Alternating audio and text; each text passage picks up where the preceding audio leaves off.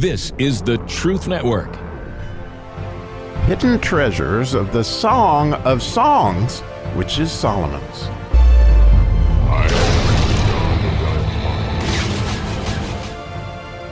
Oh, I do love eighth verses, as we studied the 119th Psalm for so long.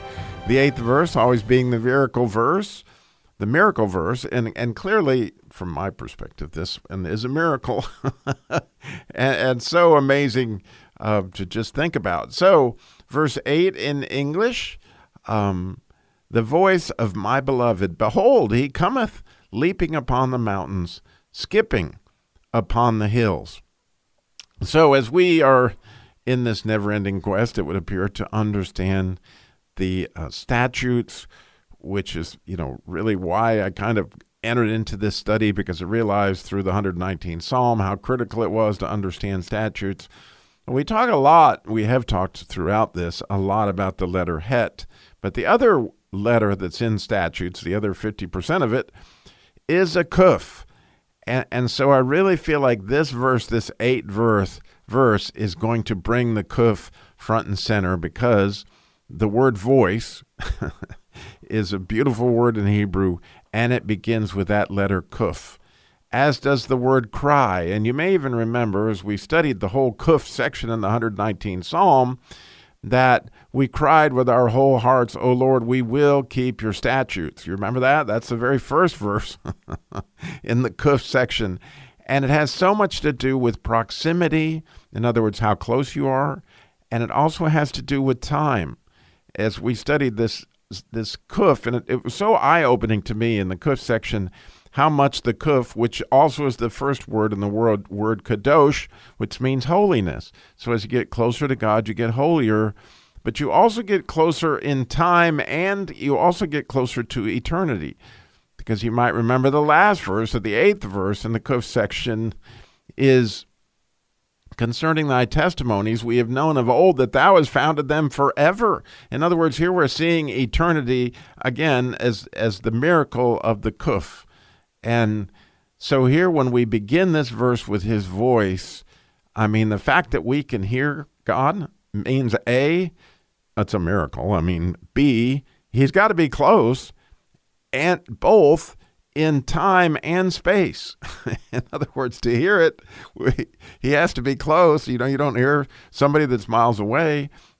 I don't anyway. And the other thing is they have to be there at this time with you, right in this moment. And so in time and space, they're there. So as we put together this idea of our union with God and this idea of time and space being right there united with God, his voice becomes a critical part of this. And I love what Matthew Henry said about this verse, that only his sheep hear his voice, right? And so when we hear that voice of our beloved, behold, right? I mean, pay attention. This is his sheep. This is the shepherd, the good shepherd, and he's calling our name. And then the second part of this, again, goes back into the idea of time and space, because he's coming. He's coming. It says, behold, he's coming, leaping upon the mountains, skipping upon the hills. Now, the Jews teach, or Rashi would teach about this verse, that this has to do with the fact that, they were told, Abraham was told that his children would be in Egypt for 400 years, when in fact, they were in Egypt only 210 years, and it was only 85 years of slavery that they endured. And so the thing of it is from a time and space, from their perspective, he came leaping, he skipped time in order to get them out of there, right? And the idea of looking forward, and that this miracle verse has everything to do with Jesus is coming the first time, and Jesus is coming the next time, right? It's a miracle. It's just a miracle. And when he comes, what we have is voice. It's here in both time and space. And when it's right, he is like Superman. He leaps over tall mountains in a single bound. And it's really cool when you look at that idea of skipping. Skipping has more to do with time than it does to do with the physical idea of skipping.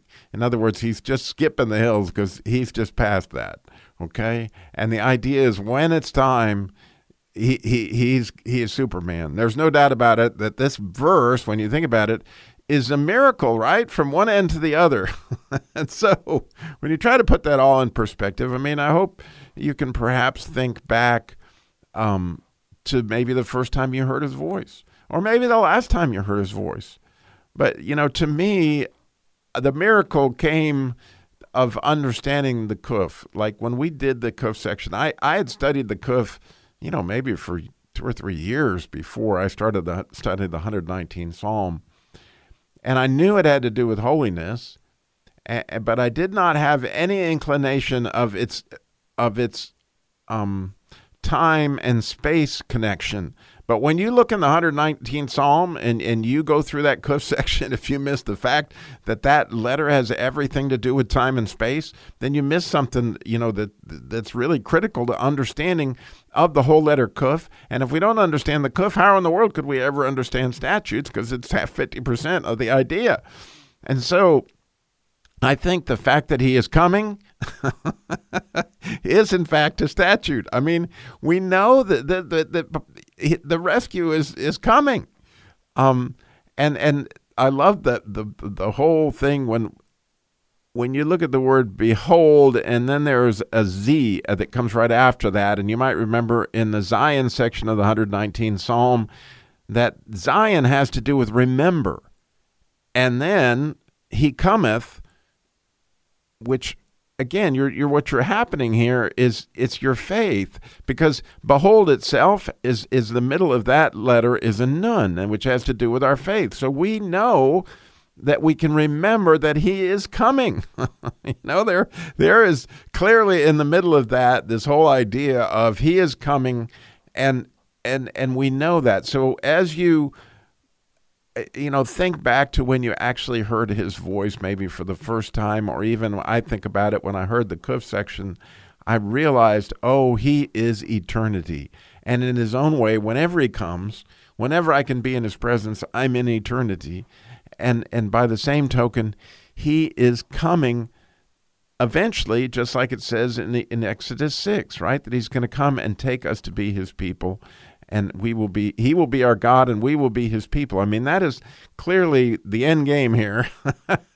But we first, have got to grow our faith, and he's growing us in this whole understanding of statutes. And so I hope you guys see the miracle of this verse. I hope you ponder, when have I heard his voice? And what does that mean about his proximity to me in both time and space?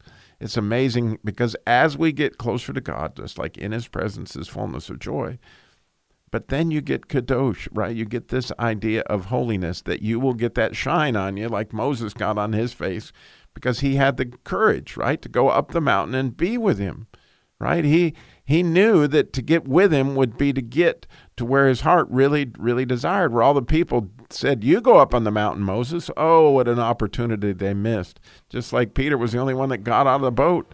Like, man, when we have opportunities to reach out for him, it takes courage. But just think, man, this is the time and this is the place. And he is here right now. I know, because I heard his voice, because I'm his sheep. Thanks for listening.